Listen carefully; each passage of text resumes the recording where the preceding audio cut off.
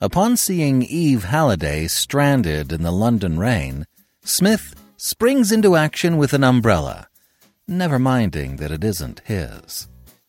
P.G. Wodehouse, today on the Classic Tales podcast.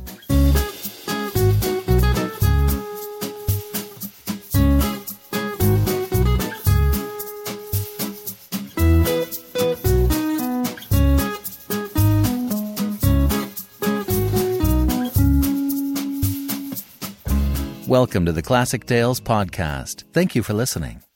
Many, many thanks to all of our listeners and supporting members who help us to keep going. If you enjoy listening to the Classic Tales, please become a supporting member. By making a monthly donation of just $5, you'll receive a corresponding thank you code for an $8 discount off any audiobook order. Donate $10 a month or more, and you get a $17 discount. It's a seriously great deal, and it helps us to keep doing what we're doing. Go now to ClassicTalesAudiobooks.com and become a member today. We'd like to thank Spotify for being a partnering sponsor. If you have the Classic Tales app, you can listen to more of the Meditations of Marcus Aurelius in the Special Features area. Recently, it came to my attention that you can listen to the audiobooks purchased through the website on the Audible app. If you purchase a book from ClassicTalesAudiobooks.com, first, download it to your computer, either Windows or Mac, doesn't matter. Second, sync your device using iTunes and send the audiobook to your device. Finally, open the Audible app and tap the iTunes tab at the top, where it says Cloud, Device, iTunes. The audiobook from my website should show up there, and you can use all the listening features of the Audible app. So, I hope that helps. For our personal moment, just want to tell everybody to be safe and take care of yourselves during this crazy coronavirus pandemic. Wash your hands, stay inside, and let's all hope for the best and help each other out as best we can. I'm very fortunate in that I can just work out of my home, which is what I do anyway.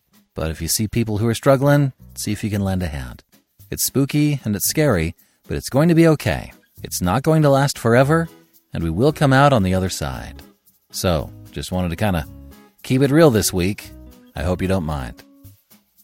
And now, Leave It to Psmith. The P is silent. Part 2 of 10 by P.G. Wodehouse.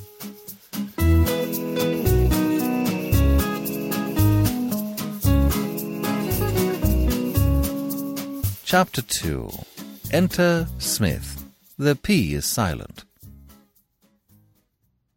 At about the hour when Lord Emsworth's train, whirling him and his son Freddie to London, had reached the halfway point in its journey, a very tall, very thin, very solemn young man, gleaming in a speckless top hat and a morning coat of irreproachable fit, mounted the steps of number 18 Wallingford Street, West Kensington, and rang the front doorbell. This done, he removed the hat, and having touched his forehead lightly with a silk handkerchief, for the afternoon sun was warm, gazed about him with a grave distaste. "A scaly neighbourhood," he murmured. The young man's judgment was one at which few people with an eye for beauty would have cavilled. When the great revolution against London's ugliness really starts, and yelling hordes of artists and architects, maddened beyond endurance, finally take the law into their own hands and rage through the city, burning and destroying, Wallingford Street, West Kensington, will surely not escape the torch. Long since it must have been marked down for destruction. For though it possesses certain merits of a low, practical kind, being inexpensive in the matter of rents and handy for the buses and the underground, it is a peculiarly beastly little street. Situated in the middle of one of those districts where London breaks out into a sort of eczema of red brick, it consists of 2 parallel rows of semi-detached villas, all exactly alike, each guarded by a ragged evergreen hedge, each with coloured glass of an extremely regrettable nature, let into the panels of the front door, and sensitive young impressionists from the artists' colony or Holland Park Way may sometimes be seen stumbling through it with hands over their eyes, muttering between clenched teeth, "How long? How long?" A small maid-of-all-work appeared in answer to the bell, and stood transfixed as the visitor, producing a monocle, placed it in his right eye and inspected her through it. "A warm afternoon," he said cordially. "Yes, sir." "But pleasant," urged the young man. "Tell me, is Mrs. Jackson at home?" "No, sir." "Not at home?" "No, sir." The young man sighed. "Ah, well," he said, "we must always remember that these disappointments are sent to us for some good purpose. No doubt they make us more spiritual. Will you inform her that I called? The name is Smith. P. Smith." "P. Smith, sir?" No, P-S-M-I-T-H. I should explain to you that I started life without the initial letter, and my father always clung ruggedly to the plain Smith. But it seemed to me that there were so many Smiths in the world that a little variety might well be introduced. Smythe I look on as a cowardly evasion, nor do I approve of the too prevalent custom of tacking another name on in front by means of a hyphen. So I decided to adopt the Smith. The P, I should add for your guidance, is silent, as in Thysis, Psychic, and Ptarmigan. You follow me?" "Yes, sir." "You don't think," he said anxiously, "that I did wrong in pursuing this course?" "No, sir." "Splendid," said the young man, flicking a speck of dust from his coat sleeve. "Splendid, splendid." And with a courteous bow he descended the steps and made his way down the street. The little maid, having followed him with bulging eyes till he was out of sight, closed the door and returned to her kitchen. Smith strolled meditatively on. The genial warmth of the afternoon soothed him. He hummed lightly, only stopping when, as he reached the end of the street, a young man of his own age, rounding the corner rapidly, almost ran into him. "Sorry," said the young man. "Hello, Smith." Smith gazed upon him with benevolent affection. "Comrade Jackson," he said, "this is well met. The one man of all others whom I would have wished to encounter. We will pop off somewhere, Comrade Jackson, should your engagements permit, and restore our tissues with a cup of tea. I had hoped to touch the Jackson family for some slight refreshment, but I was informed that your wife was out." Mike Jackson laughed. "Phyllis isn't out. She's—" "Not out? Then," said Smith, pained, "there has been dirty work done this day, for I was turned from the door. It would not be exaggerating to say that I was given the bird. Is this the boasted Jackson hospitality?" "Phyllis is giving a tea to some of her old school pals," explained Mike. "She told the maid to say she wasn't at home to anybody else. I'm not allowed in myself." "Enough, Comrade Jackson," said Smith agreeably. "Say no more. If you yourself have been booted out in spite of all the loving, honouring, and obeying your wife promised at the altar, who am I to complain? And possibly one can console oneself by reflecting we are well out of it. These gatherings of old girls' school chums are not the sort of function your man of affairs wants to get lugged into. Capital company as we are, Comrade Jackson, we should doubtless have been extremely in the way. I suppose the conversation would have dealt exclusively with reminiscences of the dear old school, of tales of surreptitious cocoa drinking in the dormitories, and what the deportment mistress said when Angela was found chewing tobacco in the shrubbery. Yes, I fancy we have not missed a lot. By the way, I don't think much of the new home. True, I only saw it from the outside, but, no, I don't think much of it. Best we can afford. And who, said Smith, am I to taunt my boyhood friend with his honest poverty, especially as I myself am standing on the very brink of destitution?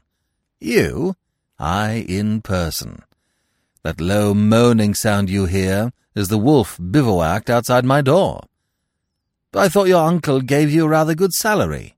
So he did. But my uncle and I are about to part company. From now on, he, so to speak, will will take the high road and I'll take the low road. I dine with him tonight, and over the nuts and wine I shall hand him the bad news that I propose to resign my position in the firm. I have no doubt that he supposed he was doing me a good turn by starting me in his fish business, but even what little experience I have had of it has convinced me that it is not my proper sphere. The whisper flies round the clubs, Smith has not found his niche. I am not, said Smith, an unreasonable man. I realize that humanity must be supplied with fish. I am not averse from a bit of fish myself. But to be professionally connected with a firm that handles the material in the raw is not my idea of a large life work. Remind me to tell you sometime what it feels like to sling yourself out of bed at 4 a.m. and go down to toil at Billingsgate Market. Now, there is money in fish. My uncle has made a pot of it. But what I feel is that there must be other walks in life for a bright young man. I chuck it tonight. What are you going to do, then? That, Comrade Jackson, is more or less on the knees of the gods. Tomorrow morning I think I will stroll round to an employment agency to see how the market for bright young men stands. Do you know a good one? Phyllis always goes to Miss Clarkson's in Shaftesbury Avenue. But Miss Clarkson's in Shaftesbury Avenue. I will make a note of it. Meanwhile, I wonder if you saw the Morning Globe today. No, why? I had an advertisement in it, in which I expressed myself as willing, indeed eager, to tackle any undertaking that had nothing to do with fish. I am confidently expecting shoals of replies. I look forward to winnowing the heap and selecting the most desirable. Pretty hard to get a job these days, said Mike doubtfully. Not if you have something superlatively good to offer. What have you got to offer? My services, said Smith with faint reproach. What as? As anything. I made no restrictions. Would you care to take a look at my manifesto? I have a copy in my pocket. Smith produced from inside his immaculate waistcoat a folded clipping. I should welcome your opinion of it, Comrade Jackson. I have frequently said that for sturdy common sense you stand alone. Your judgment should be invaluable. The advertisement, which some hours earlier had so electrified the Honourable Freddie Threepwood in the smoking room at Blandings Castle, seemed to affect Mike, whose mind was of the stolid and serious type, somewhat differently. He finished his perusal and stared speechlessly. "Neat, don't you think?" said Smith. "Covers the ground adequately?" I think so. "Do you mean to say you're going to put drivel like that in the paper?" asked Mike. "I have put it in the paper. As I told you, it appeared this morning. By this time tomorrow I shall no doubt have finished sorting out the first batch of replies." Mike's emotion took him back to the phraseology of school days. "You are an ass." Smith restored the clipping to his waistcoat pocket. "You wound me, Comrade Jackson," he said. "I had expected a broader outlook from you. In fact, I rather supposed that you would have rushed round instantly to the offices of the Journal and shoved in a similar advertisement yourself. But nothing that you can say can damp my buoyant spirit. The cry goes round Kensington and district, 'Smith is off!' In what direction the cry omits to state, but that information the future will supply. And now, Comrade Jackson, let us trickle into yonder tea-shop and drink success to the venture in a cup of the steaming. I had a particularly hard morning today among the whitebait, and I need refreshment." After Smith had withdrawn his spectacular person from it, there was an interval of perhaps 20 minutes before anything else occurred to brighten the drabness of Wallingford Street. The lethargy of afternoon held the thoroughfare in its grip. Occasionally a tradesman's cart would rattle round the corner, and from time to time cats appeared, stalking purposefully among the evergreens. But at 10 minutes to 5 a girl ran up the steps of number 18 and rang the bell. She was a girl of medium height, very straight and slim, and her fair hair, her cheerful smile, and the boyish suppleness of her body all contributed to a general effect of valiant gaiety, a sort of golden sunniness, accentuated by the fact that, like all girls who looked to Paris for inspiration in their dress that season, she was wearing black. The small maid appeared again. "Is Mrs. Jackson at home?" said the girl. "I think she's expecting me. Miss Halliday." "Yes, miss." A door at the end of the narrow hall had opened. "Is that you, Eve? Hello, Phil, darling." Phyllis Jackson fluttered down the passage like a rose-leaf on the wind, and hurled herself into Eve's arms. She was small and fragile, with great brown eyes under a cloud of dark hair. She had a wistful look, and most people who knew her wanted to pet her. Eve had always petted her, from their first days at school together. "Am I late or early?" asked Eve. "You're the first, but we won't wait. Jane, will you bring tea into the drawing-room?" "Yes'm." "And remember, I don't want to see anyone for the rest of this afternoon. If anybody calls, tell them I'm not at home. Except Miss Clarkson and Mrs. McTodd, of course." "Yes'm." "Who is Mrs. McTodd?" inquired Eve. "Is that Cynthia?" "Yes. Did you know she had married Ralston McTodd, the Canadian poet? You knew she went out to Canada." "I knew that, yes, but I hadn't heard that she was married. Funny how out of touch one gets with girls who were one's best friends at school. Do you realize it's nearly 2 years since I saw you?" "I know.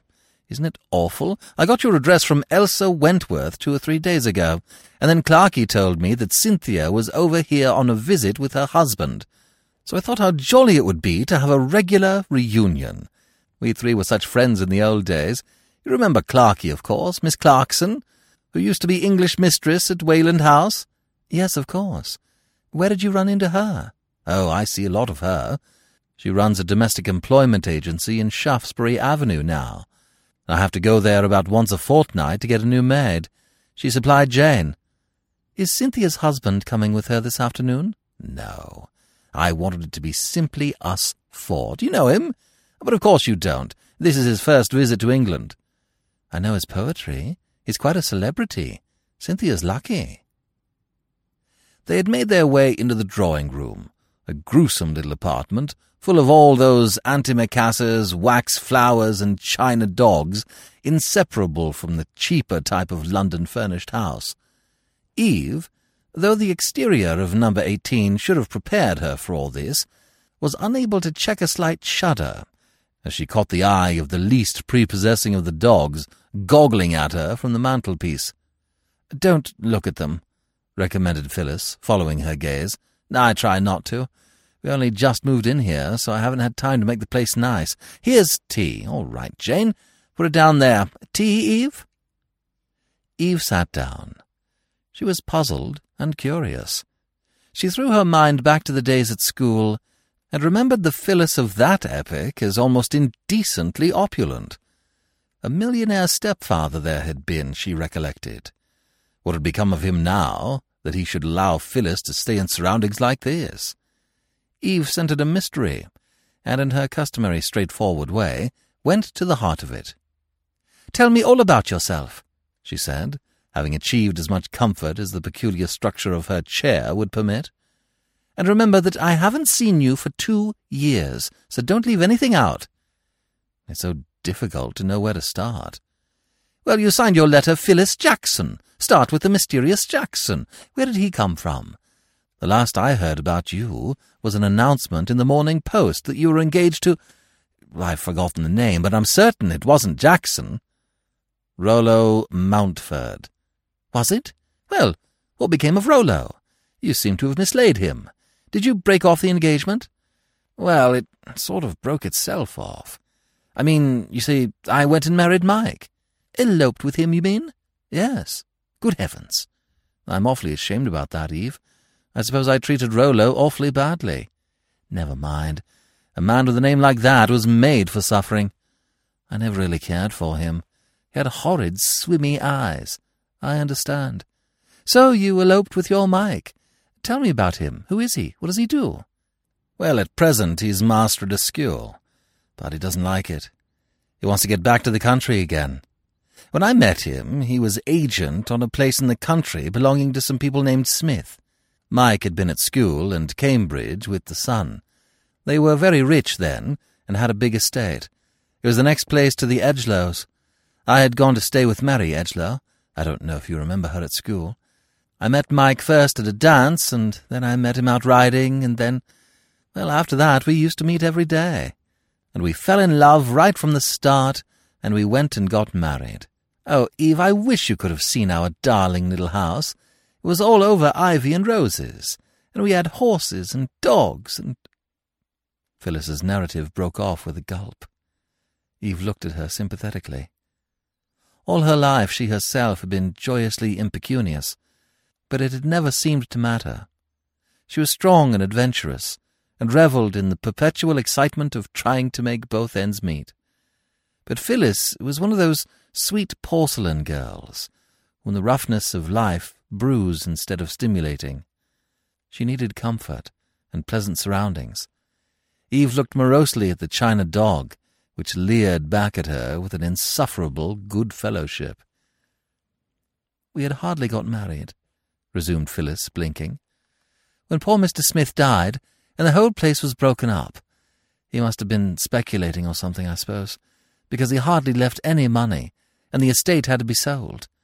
And the people who had bought it, they were coal people from Wolverhampton, had a nephew for whom they wanted the agent job, so Mike had to go. So here we are." Eve put the question which she had been waiting to ask ever since she had entered the house. "But what about your stepfather? Surely when we were at school, you had a rich stepfather in the background. Has he lost his money too?" "No." "Well, why doesn't he help you then?" "He would, I know, if he was left to himself. But it's Aunt Constance." "What's Aunt Constance? And who is Aunt Constance?" "Well, I call her that, but she's really my stepmother, sort of. I suppose she's really my stepmother. My stepfather married again 2 years ago. It was Aunt Constance who was so furious when I married Mike. She wanted me to marry Rollo. She has never forgiven me, and she won't let my stepfather do anything to help us." "But the man must be a worm," said Eve indignantly. "Why doesn't he insist? You always used to tell me how fond he was of you." "He isn't a worm, Eve. He's a dear. It's just that he has let her boss him. She's rather a terror, you know. She can be quite nice, and they're awfully fond of each other, but she is as hard as nails sometimes." Phyllis broke off. The front door had opened, and there were footsteps in the hall.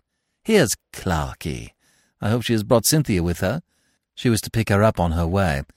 Don't talk about what I've been telling you in front of her, Eve, there's an angel." "Why not? She's so motherly about it. It's sweet of her, but—" Eve understood. "All right, later on." The door opened to admit Miss Clarkson. The adjective which Phyllis had applied to her late schoolmistress was obviously well chosen. Miss Clarkson exuded motherliness. She was large, wholesome, and soft, and she swooped on Eve like a hen on its chicken almost before the door had closed. "Eve, how nice to see you after all this time. My dear, you're looking perfectly lovely, and so prosperous. What a beautiful hat." "I've been envying it ever since you came, Eve," said Phyllis. "Where did you get it?" "Madeleine Sears, in Regent Street."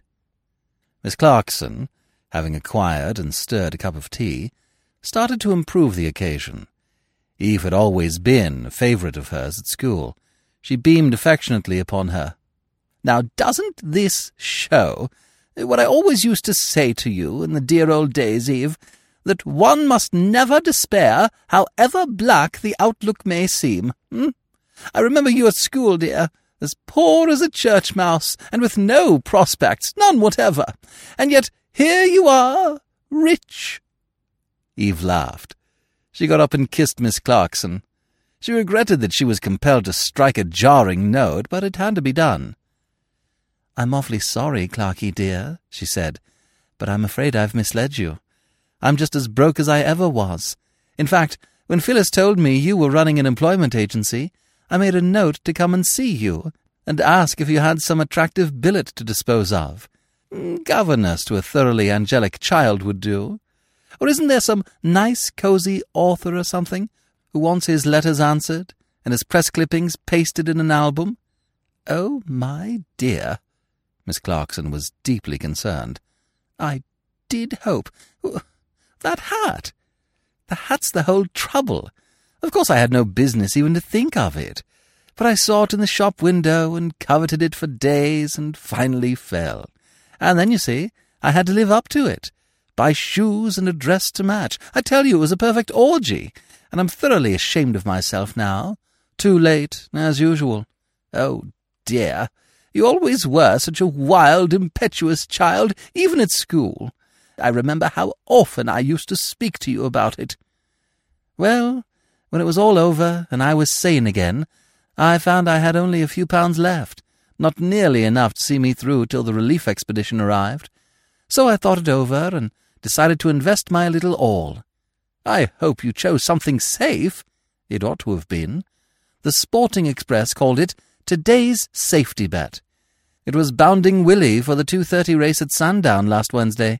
Oh, dear! That's what I said when poor old Willie came in 6th.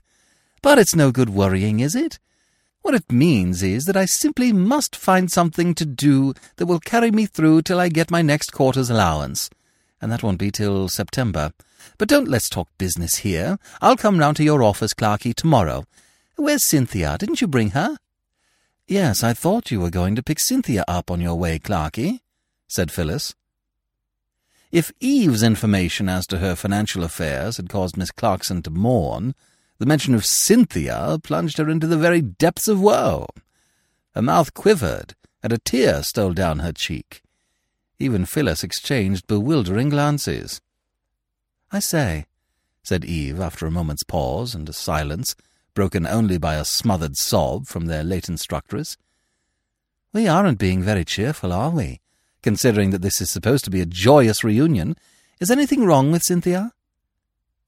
So poignant was Miss Clarkson's anguish that Phyllis, in a flutter of alarm, rose and left the room swiftly in search of the only remedy that suggested itself to her smelling salts. "Poor dear Cynthia," moaned Miss Clarkson. "Well, what's the matter with her?" asked Eve. She was not callous to Miss Clarkson's grief, but she could not help the tiniest of smiles.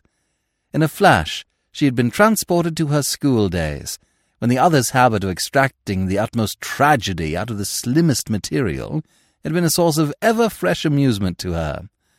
Not for an instant did she expect to hear any worse news of her old friend than that she was in bed with a cold or had twisted her ankle. "She's married, you know," said Miss Clarkson. "Well, I see no harm in that, Clarky.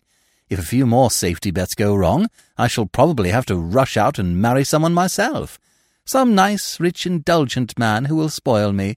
"Oh, Eve, my dear," pleaded Miss Clarkson, bleating with alarm, "do please be careful whom you marry. I never hear of one of my girls marrying without feeling that the worst may happen, and that all unknowing she may be stepping over a grim precipice." "You don't tell them that, do you? Because I should think it would rather cast a damper on the wedding festivities. Has Cynthia gone stepping over grim precipices? I was just saying to Phyllis that I envied her, marrying a celebrity like Ralston MacDonald." Miss Clarkson gulped. "The man must be a fiend," she said brokenly. "I have just left poor dear Cynthia in floods of tears at the Carrigan Hotel. She has a very nice quiet room on the 4th floor, though the carpet does not harmonize with the wallpaper. She was broken-hearted, poor child. I did what I could to console her, but it was useless. She always was so highly strung. I must be getting back to her very soon. I only came on here because I did not want to disappoint you two dear girls." "Why?" said Eve with quiet intensity. She knew from experience that Miss Clarkson, unless firmly checked, would pirouette round and round the point for minutes without ever touching it. "Why?" echoed Miss Clarkson, blinking as if the word was something solid that had struck her unexpectedly. "Why was Cynthia in floods of tears?" "But I'm telling you, my dear, that man has left her." "Left her?" "They had a quarrel, and he walked straight out of the hotel. That was the day before yesterday, and he has not been back since. This afternoon the curtest note came from him, to say that he never intended to return. He had secretly, and in a most underhanded way, arranged for his luggage to be removed from the hotel to a district messenger office, and from there he has taken it no one knows where. He has completely disappeared." Eve stared. She had not been prepared for news of this momentous order. "But what did they quarrel about? Cynthia, poor child, was too overwrought to tell me." Eve clenched her teeth. "The beast! Poor old Cynthia. Shall I come round with you?" "No, my dear. Better let me look after her alone. I will tell her to write and let you know when she can see you. I must be going, Phyllis, dear," she said, as her hostess re-entered bearing a small bottle. "But you've only just come," said Phyllis, surprised. "Poor old Cynthia's husband has left her," explained Eve briefly, "and Clarky's going back to look after her. She's in a pretty bad way, it seems." "Oh, no." "Yes, indeed, and I really must be going at once," said Miss Clarkson. Eve waited in the drawing-room till the front door banged and Phyllis came back to her. Phyllis was more wistful than ever. She had been looking forward to this tea-party, and it had not been the happy occasion she had anticipated. The two girls sat in silence for a moment. "What brutes some men are," said Eve at length. "Mike," said Phyllis dreamily, "is an angel." Eve welcomed the unspoken invitation to return to a more agreeable topic. She felt very deeply for the stricken Cynthia, but she hated aimless talk, and nothing could have been more aimless than for her and Phyllis to sit there exchanging lamentations concerning a tragedy of which neither knew more than the bare outlines. Phyllis had her tragedy too, and it was one where Eve saw the possibility of doing something practical and helpful. She was a girl of action, and was glad to be able to attack a living issue. "Yes, let's go on talking about you and Mike," she said. "At present I can't understand the position at all. When Clarky came in, you were just telling me about your stepfather and why he wouldn't help you, and I thought you made out a very poor case for him. Tell me some more. I've forgotten his name, by the way." "Keeble." "Oh. Well, I think you ought to write and tell him how hard up you are. He may be under the impression that you are still living in luxury and don't need any help. After all, he can't know unless you tell him, and I should ask him straight out to come to the rescue. It isn't as if it was your Mike's fault that you're broke. He married you on the strength of a very good position, which looked like a permanency, and lost it through no fault of his own. I should write to him, Phil. Pitch it strong." "I have. I wrote today. Mike's just been offered a wonderful opportunity, a sort of farm place in Lincolnshire. You know, cows and things. Just what he would like, and just what he would do awfully well. And we only need £3,000 to get it, but I'm afraid nothing will come of it." "Because of Aunt Constance, you mean?" "Yes. You must make something out of it." Eve's chin went up. She looked like a goddess of determination. "If I were you, I'd haunt their doorstep till they had to give you the money to get rid of you. The idea of anybody doing that absurd driving into the snow business these days. Why shouldn't you marry the man you're in love with? If I were you, I'd go and chain myself to their railings and howl like a dog till they rushed out with cheque-books just to get some peace. Do they live in London?" "They are down in Shropshire at present, at a place called Blandings Castle." Eve started. "Blandings Castle? Good gracious!" "Aunt Constance is Lord Emsworth's sister." "But this is the most extraordinary thing. I'm going to Blandings myself in a few days." "No. They've engaged me to catalogue the castle library." "But, Eve, were you only joking when you asked Clarky to find you something to do? She took you quite seriously." "No, I wasn't joking. There's a drawback to my going to Blandings. I suppose you know the place pretty well?" "I've often stayed there. It's beautiful." "Then you know Lord Emsworth's second son, Freddie Threepwood?" "Of course." "Well, he's the drawback. He wants to marry me, and I certainly don't want to marry him. And what I've been wondering is whether a nice, easy job like that, which would tide me over beautifully till September, is attractive enough to make up for the nuisance of having to be always squelching poor Freddie. I ought to have thought of it right at the beginning, of course, when he wrote and told me to apply for the position, but I was so delighted at the idea of regular work that it didn't occur to me. Then I began to wonder. He's such a persevering young man. He proposes early and often. Where did you meet Freddie? At a theatre party. About 2 months ago. He was living in London then, but he suddenly disappeared, and I had a heartbroken letter from him saying that he had been running up debts and things, and his father had snatched him away to live at Blandings, which apparently is Freddie's idea of the inferno. The world seems full of hard-hearted relatives. Oh, Lord Emsworth isn't really hard-hearted. You will love him. He's so dreamy and absent-minded. He potters about the garden all the time, and I don't think you'll like Aunt Constance much. But I suppose you won't see a great deal of her. Whom shall I see much of? Except Freddie, of course. Mr. Baxter, Lord Emsworth's secretary, I expect. I don't like him at all. He's a sort of spectacled caveman. He doesn't sound attractive. But you say the place is nice? It's gorgeous. I should go if I were you, Eve. Well, I had intended not to. But now that you've told me about Mr. Keeble and Aunt Constance, I've changed my mind. I'll have to look in at Clarky's office tomorrow and tell her I'm fixed up and shan't need her help. I'm going to take your sad case in hand, darling. I shall go to Blandings, and I will dog your stepfather's footsteps. Well, I must be going. Come and see me to the front door, or I'll be losing my way in the miles of stately corridors. I suppose I mayn't smash that china dog before I go? Oh, well, I just thought I'd ask. Out in the hall, the little maid-of-all-work bobbed up and intercepted them. I forgot to tell you, Mum, a gentleman called. I told him you was out.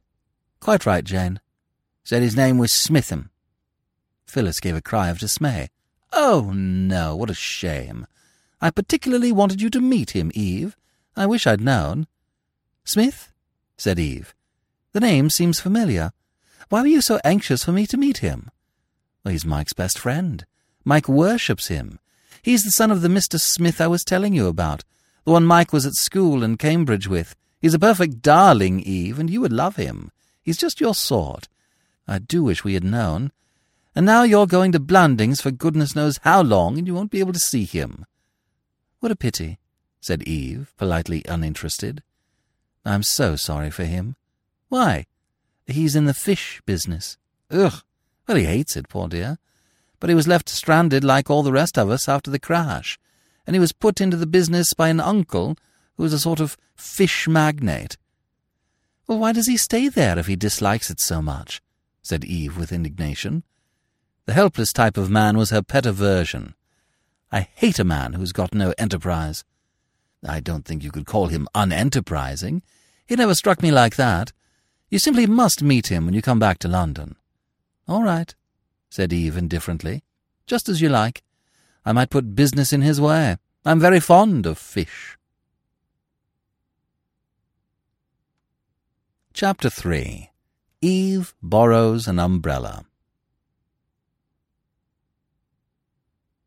What strikes the visitor to London most forcibly, as he enters the heart of that city's fashionable shopping district, is the almost entire absence of ostentation in the shop windows, the studied avoidance of garish display.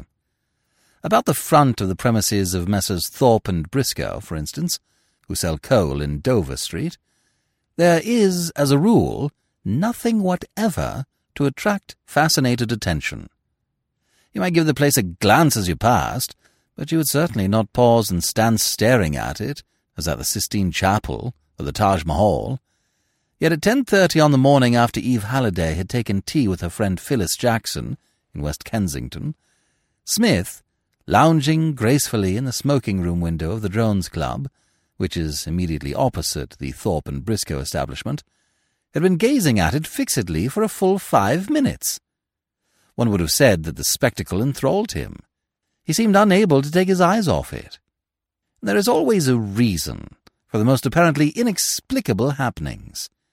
It is the practice of Thorpe, or Briscoe, during the months of summer, to run out an awning over the shop.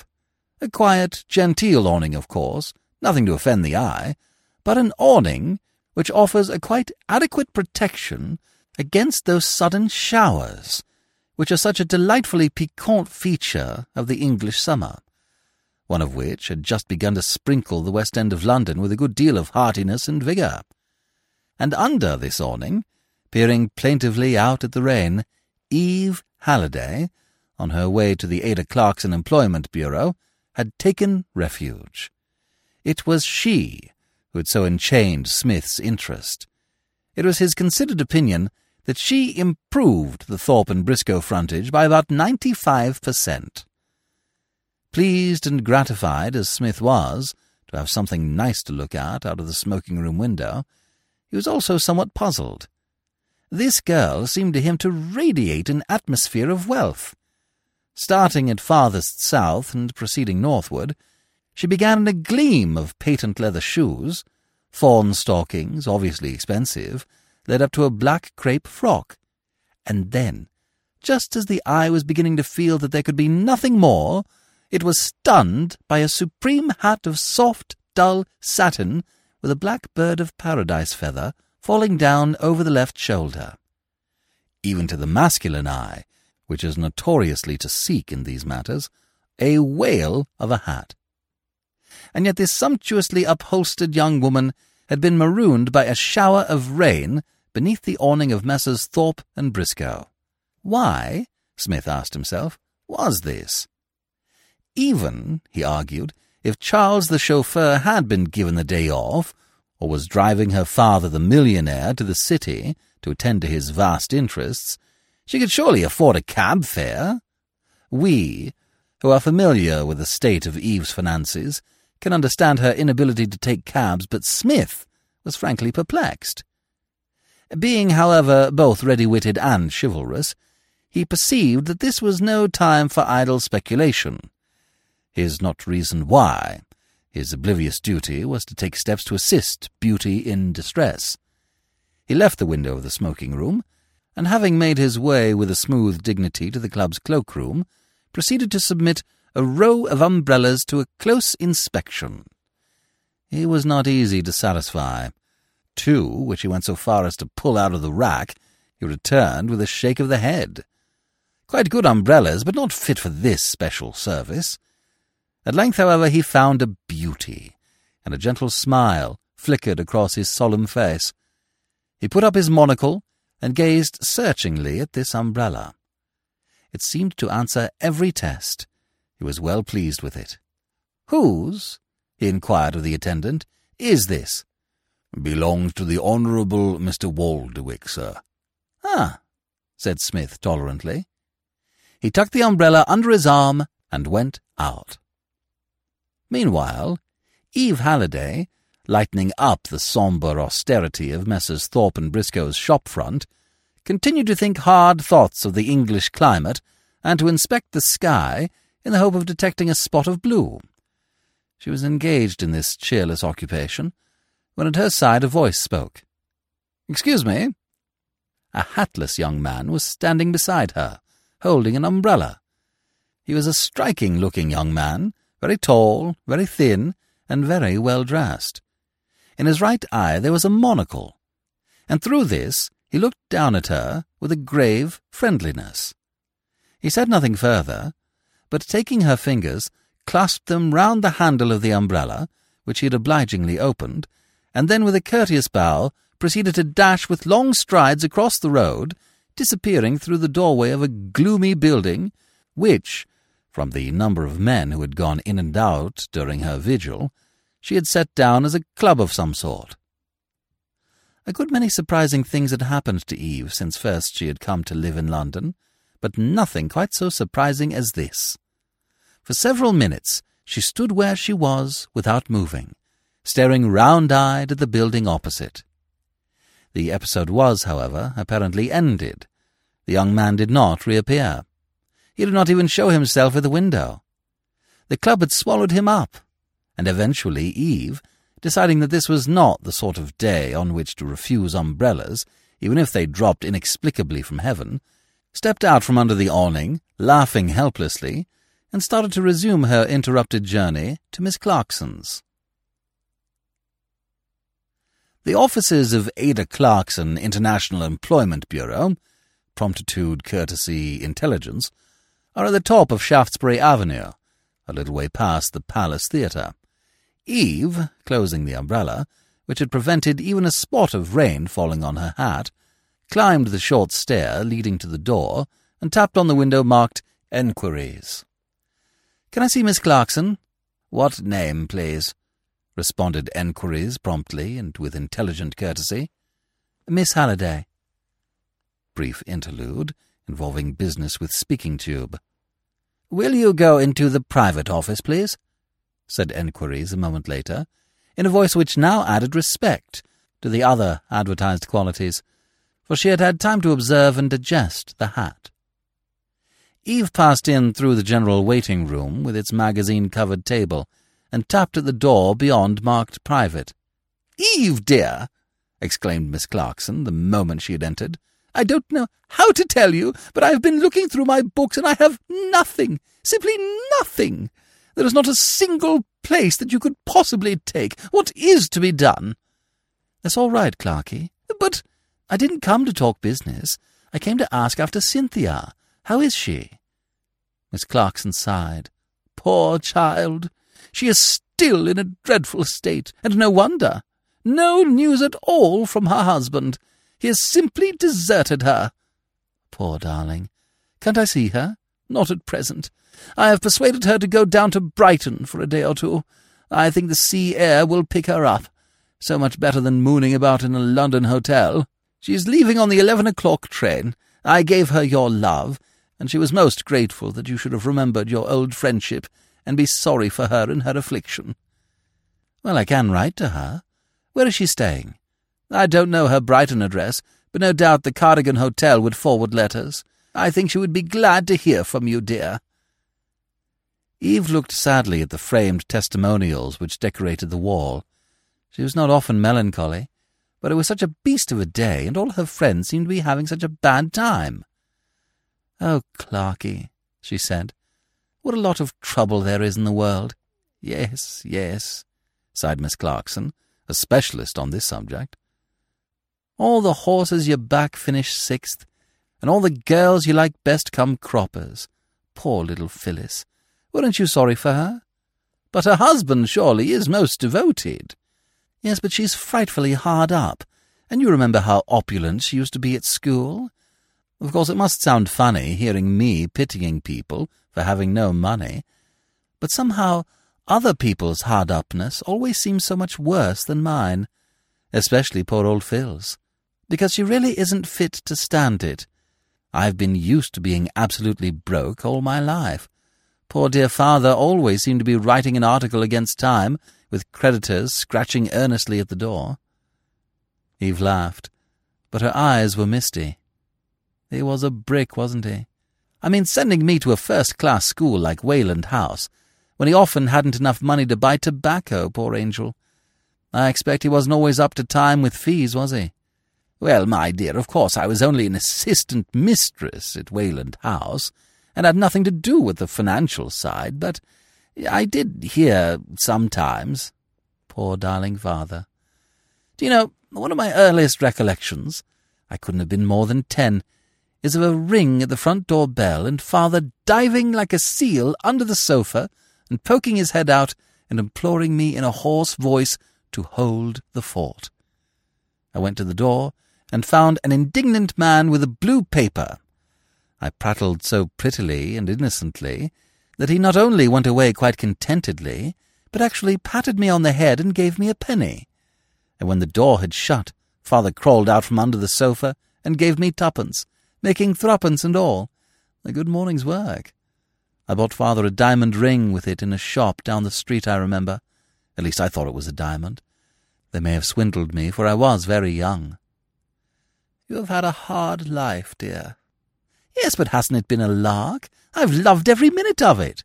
Besides, you can't call me really one of the submerged 10th. Uncle Thomas left me £150 a year, and mercifully I'm not allowed to touch the capital. If only there were no hats or safety bets in the world, I should be smugly opulent. But I mustn't keep you any longer, Clarky dear. I expect the waiting-room is full of dukes who want cooks and cooks who want dukes, all fidgeting and wondering how much longer you're going to keep them. Goodbye, darling." And having kissed Miss Clarkson fondly and straightened her hat, which the other's motherly embrace had disarranged, Eve left the room. Chapter 4. Painful Scene at the Drones Club. Meanwhile, at the Drones Club, a rather painful scene had been taking place. Smith, regaining the shelter of the building, had made his way to the washroom, where, having studied his features with interest for a moment in the mirror, he smoothed his hair, which the rain had somewhat disordered, and brushed his clothes with extreme care. He then went to the cloakroom for his hat. The attendant regarded him as he entered with the air of one whose mind is not wholly at rest. "Mr. Walderwick was in here a moment ago, sir," said the attendant. "Yes?" said Smith, mildly interested. "An energetic, bustling soul, Comrade Walderwick, always somewhere, now here, now there." "Asking about his umbrella, he was," pursued the attendant with a touch of coldness. "Indeed? Asking about his umbrella, eh?" "Made a great fuss about it, sir, he did." "And rightly," said Smith with approval. "The good man loves his umbrella." "And of course I had to tell him that you took it, sir." "I would not have it otherwise," assented Smith heartily. "I like this spirit of candour. There must be no reservations, no subterfuges between you and Comrade Walderwick. Let all be open and above board." "He seemed very put out, sir. He went off to find you." "I am always glad of a chat with Comrade Walderwick," said Smith. "Always." He left the cloakroom and made for the hall, where he desired the porter to procure him a cab. This having drawn up in front of the club, he descended the steps and was about to enter it, when there was a hoarse cry in his rear, and through the front door there came bounding a pinkly indignant youth, who called loudly, "Here! Hi, Smith! Dash it!" Smith climbed into the cab and gazed benevolently out at the newcomer. "Ah, Comrade Walderwick," he said. "What have we on our mind?" "Where's my umbrella?" demanded the pink one. "The cloakroom waiter said you took my umbrella. I mean, a joke's a joke, but that was a dashed good umbrella." "It was indeed," Smith agreed cordially. "It may be of interest to you to know that I selected it as the only possible one from among a number of competitors. I fear this club is becoming very mixed, Comrade Walderwick. You, with your pure mind, would hardly believe the rottenness of some of the umbrellas I inspected in the cloakroom." "Where is it?" "The cloakroom? You turn to the left as you go in the main entrance, and—" "My umbrella, dash it! Where's my umbrella?" "Ah, there," said Smith, and there was a touch of manly regret in his voice. "You have me. I gave it to a young lady in the street. Where she is at the present moment I could not say." The pink youth tottered slightly. "You gave my umbrella to a girl?" "A very loose way of describing her. You would not speak of her in that light fashion if you had seen her. Comrade Walderwick, she was wonderful. I am a plain, blunt, rugged man, above the softer emotions as a general thing, but I frankly confess that she stirred a chord in me which is not often stirred. She thrilled my battered old heart, Comrade Walderwick. There is no other word. Thrilled it." "But dash it!" Smith reached out a long arm and laid his hand paternally on the other's shoulder. "Be brave, Comrade Walderwick," he said. "Face this thing like a man. I am sorry to have been the means of depriving you of an excellent umbrella, but as you will readily understand, I had no alternative. It was raining. She was over there, crouched despairingly beneath the awning of that shop. She wanted to be elsewhere, but the moisture lay in wait to damage her hat. What could I do? Or could any man worthy of the name do but go down to the cloakroom and pinch the best umbrella in sight and take it to her? Yours was easily the best. There was absolutely no comparison. I gave it to her, and she has gone off with it, happy once more. This explanation," said Smith, "will, I am sure, sensibly diminish your natural chagrin. You have lost your umbrella, Comrade Walderwick, but in what a cause! In what a cause, Comrade Waldewick. You are now entitled to rank with Sir Philip Sidney and Sir Walter Raleigh. The latter is perhaps the closer historical parallel.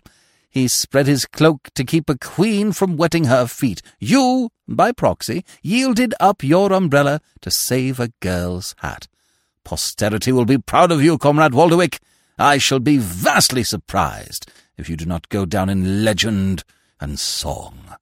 Children in ages to come will cluster about their grandfather's knee, saying, "Tell us how the great Waldewick lost his umbrella, Grandpapa." And he will tell them, and they will rise from the recital better, deeper, broader children. But now I see that the driver has started his meter. I fear I must conclude this little chat, which I for one have heartily enjoyed. "Drive on," he said, leaning out of the window. "I want to go to Ada Clarkson's International Employment Bureau in Shaftesbury Avenue." The cab moved off. The Honourable Hugo Waldewick, after one passionate glance in its wake, realized that he was getting wet and went back into the club. Arriving at the address named, Smith paid his cab, and having mounted the stairs, delicately knuckled the ground-glass window of enquiries. "My dear Miss Clarkson," he began in an affable voice, the instant the window had shot up, "if you can spare me a few moments of your valuable time." "Miss Clarkson's engaged." Smith scrutinized her gravely through his monocle. "Aren't you Miss Clarkson?" Enquiry said she was not. "Then," said Smith, "there has been a misunderstanding, for which," he added cordially, "I am to blame. Perhaps I could see her anon. You will find me in the waiting-room when required." He went into the waiting-room, and having picked up a magazine from the table, settled down to read a story in The Girl's Pet, the January number of the year 1919, for employment agencies, like dentists, prefer their literature of a matured vintage. He was absorbed in this when Eve came out of the private office. Chapter 5. Smith applies for employment. Smith rose courteously as she entered. "My dear Miss Clarkson," he said, "if you can spare me a moment of your valuable time—" "Good gracious," said Eve. "How extraordinary!" "A singular coincidence," agreed Smith. "You never gave me time to thank you for the umbrella," said Eve reproachfully. "You must have thought me awfully rude, but you took my breath away." "My dear Miss Clarkson, please do not—" "Why do you keep calling me that?" "Aren't you Miss Clarkson either?" "Of course I'm not." "Then," said Smith, "I must start my quest all over again. These constant checks are trying to an ardent spirit. Perhaps you are a young bride, come to engage her first cook." "No, I'm not married." "Good." He found his relieved thankfulness a little embarrassing. In the momentary pause which followed his remark, enquiries entered alertly. "Miss Clarkson will see you now, sir." "Leave us," said Smith with a wave of his hand. "We would be alone." Enquiries stared, then, awed by his manner and general appearance of magnificence, withdrew. "I suppose, really," said Eve, toying with the umbrella, "I ought to give this back to you." She glanced at the dripping window. "But it is raining rather hard, isn't it?" "Like the dickens," assented Smith. "Then would you mind very much if I kept it till this evening?" "Please do." "Thanks ever so much. I will send it back to you tonight, if you will give me the name and address." Smith waved his hand deprecatingly. "No, no. If it is of any use to you, I hope that you will look on it as a present." "A present?" "A gift," explained Smith. "But I really can't go about accepting expensive umbrellas from people. Where shall I send it?" "If you insist, you may send it to the Honourable Hugo Waldewick, Drones Club, Dover Street. But it really isn't necessary." "I won't forget, and thank you very much, Mr. Waldewick." "Why do you call me that?" "Well, you said—" "Oh, I see." A slight confusion of ideas. "No, I am not Mr. Waldewick, and between ourselves I should hate to be. His is a very C3 intelligence. Comrade Waldewick is merely the man to whom the umbrella belongs." Eve's eyes opened wide. "Do you mean to say you gave me somebody else's umbrella?" I had unfortunately omitted to bring my own out with me this morning." "I never heard of such a thing." "Merely practical socialism. Other people are content to talk about the redistribution of property. I go out and do it." "But won't he be awfully angry when he finds out it is gone?" "He has found out." "And it was pretty to see his delight. I explained the circumstances, and he was charmed to have been of service to you." The door opened again, and this time it was Miss Clarkson in person who entered. She had found Enquiry's statement over the speaking tube rambling and unsatisfactory, and had come to investigate for herself the reason why the machinery of the office was being held up. "Oh, I must go," said Eve, as she saw her. "I'm interrupting your business." "I'm so glad you're still here, dear," said Miss Clarkson. "I have just been looking over my files, and I see that there is one vacancy for a nurse," said Miss Clarkson, with a touch of the apologetic in her voice. "Oh, no, that's all right," said Eve. "I don't really need anything, but thanks ever so much for bothering." She smiled affectionately upon the proprietress, bestowed another smile upon Smith as he opened the door for her, and went out. Smith turned away from the door with a thoughtful look upon his face. "Is that young lady a nurse?" he asked. "Do you want a nurse?" inquired Miss Clarkson, at once the woman of business. "I want that nurse," said Smith with conviction. "She is a delightful girl," said Miss Clarkson with enthusiasm. "There is no one in whom I would feel more confidence in recommending to a position. She is a Miss Halliday, the daughter of a very clever but erratic writer, who died some years ago. I can speak with particular knowledge of Miss Halliday, for I was for many years an assistant mistress at Wodehouse, where she was at school. She is a charming, warm-hearted, impulsive girl, but you will hardly want to hear all this." "On the contrary," said Smith, "I could listen for hours. You have stumbled upon my favourite subject." Miss Clarkson eyed him a little doubtfully, and decided that it would be best to reintroduce the business theme. "Perhaps when you say you are looking for a nurse, you mean you need a hospital nurse." "My friends have sometimes suggested it." "Miss Halliday's greatest experience has, of course, been as a governess." "A governess is just as good," said Smith agreeably. Miss Clarkson began to be conscious of a sensation of being out of her depth.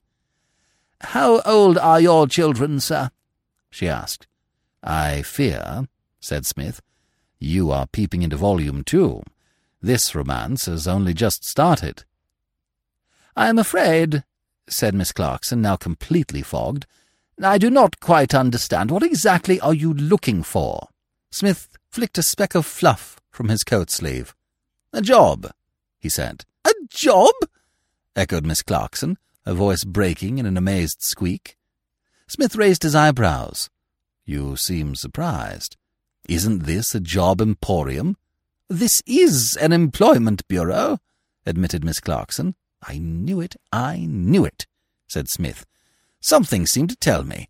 Possibly it was the legend Employment Bureau over the door, and those framed testimonials would convince the most skeptical. Yes, Miss Clarkson, I want a job, and I feel somehow that you are the woman to find it for me. I have inserted an advertisement in the papers expressing my readiness to undertake any form of employment. But I have since begun to wonder if, after all, this will lead to wealth and fame.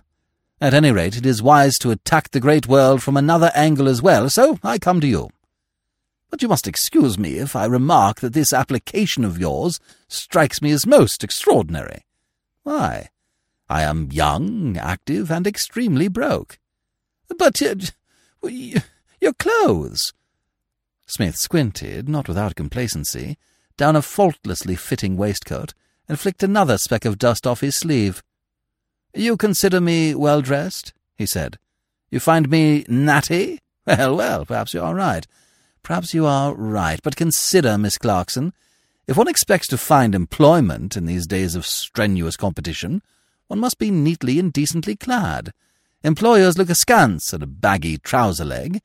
A zippy waistcoat is more to them than an honest heart. This beautiful crease was obtained with the aid of the mattress upon which I tossed feverishly last night in my attic room." "I can't take you seriously." "Oh, don't say that, please. You really want me to find you work? I prefer the term employment. Miss Clarkson produced a notebook. If you are really not making this application just as a joke, I assure you no. My entire capital consists, in specie, of about £10. Then perhaps you will tell me your name. Ah, things are beginning to move. The name is Smith. P. Smith. The P is silent. Smith? Smith. Miss Clarkson brooded over this for a moment, in almost pained silence, then recovered her slipping grip of affairs. I think, she said, you had better give me a few particulars about yourself. There is nothing I should like better, responded Smith warmly. I am always ready, I may say eager, to tell people the story of my life. But in this rushing age I get little encouragement. Let us start at the beginning, my infancy. When I was but a babe, my eldest sister was bribed with 6pence an hour by my nurse to keep an eye on me and see that I did not raise Cain.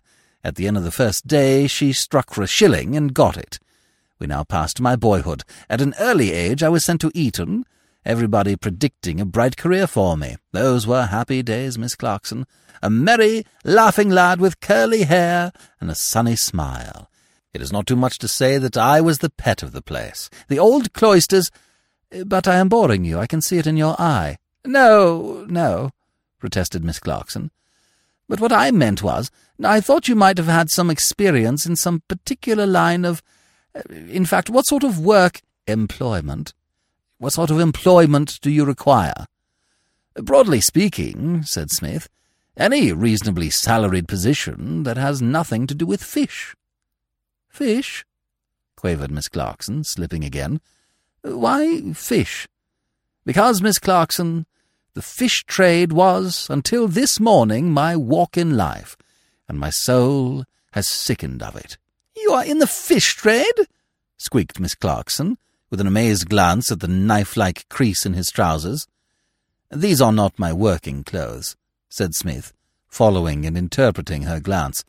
Yes, owing to a financial upheaval in my branch of the family, I was until this morning at the beck and call of an uncle who unfortunately happens to be a mackerel monarch or a sardine sultan, or whatever these merchant princes are called who rule the fish market.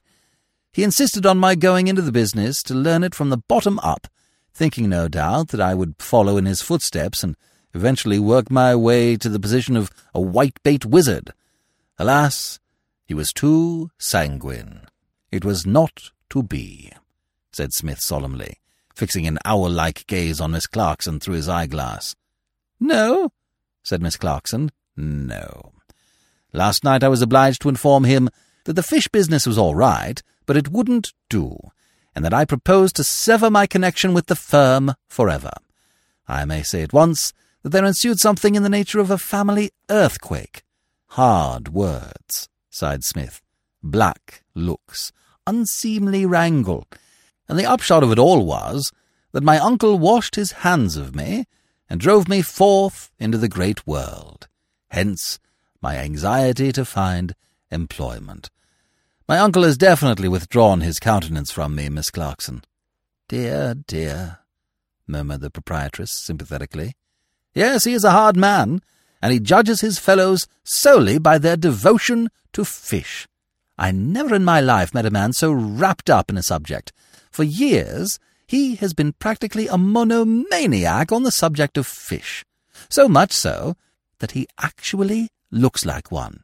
It is as if he had taken one of those auto-suggestion courses and had kept saying to himself, "Every day, in every way, I grow more and more like a fish." His closest friends can hardly tell now whether he more nearly resembles a halibut or a cod, but I am boring you again with this family gossip. He eyed Miss Clarkson with such a sudden and penetrating glance that she started nervously. No, she exclaimed. You relieve my apprehensions. I am only too well aware that, when fairly launched on the topic of fish, I am more than apt to weary my audience. I cannot understand this enthusiasm for fish. My uncle used to talk about an unusually large catch of pilchards in Cornwall in much the same odd way that a right-minded curate would talk about the spiritual excellence of his bishop.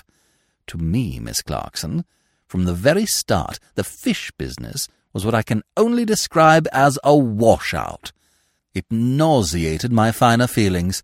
It got right in amongst my fibres. I had to rise and partake of a simple breakfast at about 4 in the morning, after which I would make my way to Billingsgate Market and stand for some hours knee-deep in dead fish of every description. A jolly life for a cat, no doubt, but a bit too thick for a Shropshire Smith. Mine, Miss Clarkson, is a refined and poetic nature. I like to be surrounded by joy and life.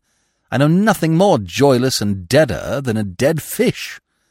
Multiply that dead fish by 1,000,000, and you have an environment which only a Dante could contemplate with equanimity. My uncle used to tell me that the way to ascertain whether a fish was fresh was to peer into its eyes. Could I spend the springtime of life staring into the eyes of dead fish? No! He rose. Well, I will not detain you any longer. Thank you for the unfailing courtesy and attention with which you have listened to me. You can understand now why my talents are on the market, and why I am compelled to state specifically that no employment can be considered which has anything to do with fish. I am convinced that you will shortly have something particularly good to offer me. I don't know that I can say that, Mr. Psmith. The P is silent, as in shrimp, he reminded her.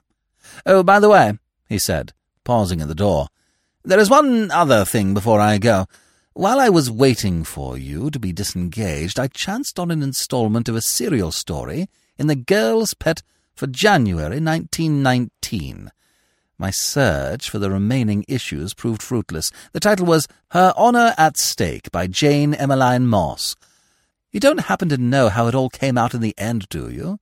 Did Lord Eustace ever learn that when he found Clarice in Sir Jasper's rooms at midnight, she had only gone there to recover some compromising letters for a girlfriend? You don't know? I feared as much. Well, good morning, Miss Clarkson, good morning. I leave my future in your hands with a light heart. I will do my best for you, of course. And what, said Smith cordially, could be better than Miss Clarkson's best? He closed the door gently behind him and went out. Struck by a kindly thought, he tapped upon Enquiry's window and beamed benevolently as her bobbed head shot into view. "They tell me," he said, "that Apsidistra is much fancied for the 4 o'clock race at Birmingham this afternoon. I give the information without prejudice, for what it is worth. Good day."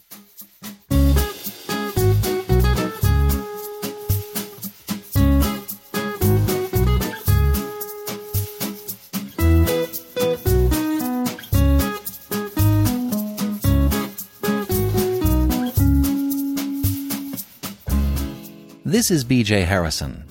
I hope you have enjoyed this unabridged production of Leave It to Smith, The P is Silent, Part 2 of 10, by P.G. Wodehouse. If you have enjoyed this book, please become a supporting member of the Classic Tales at ClassicTalesAudiobooks.com. You'll find many ways of supporting us, starting at only $5 a month. Each donation comes with a monthly thank you code for expanding your classic audiobook library. Thank you for joining me today and allowing classic literature to awaken your better self. Please join me every week, and we'll rediscover the greatest stories ever put to paper.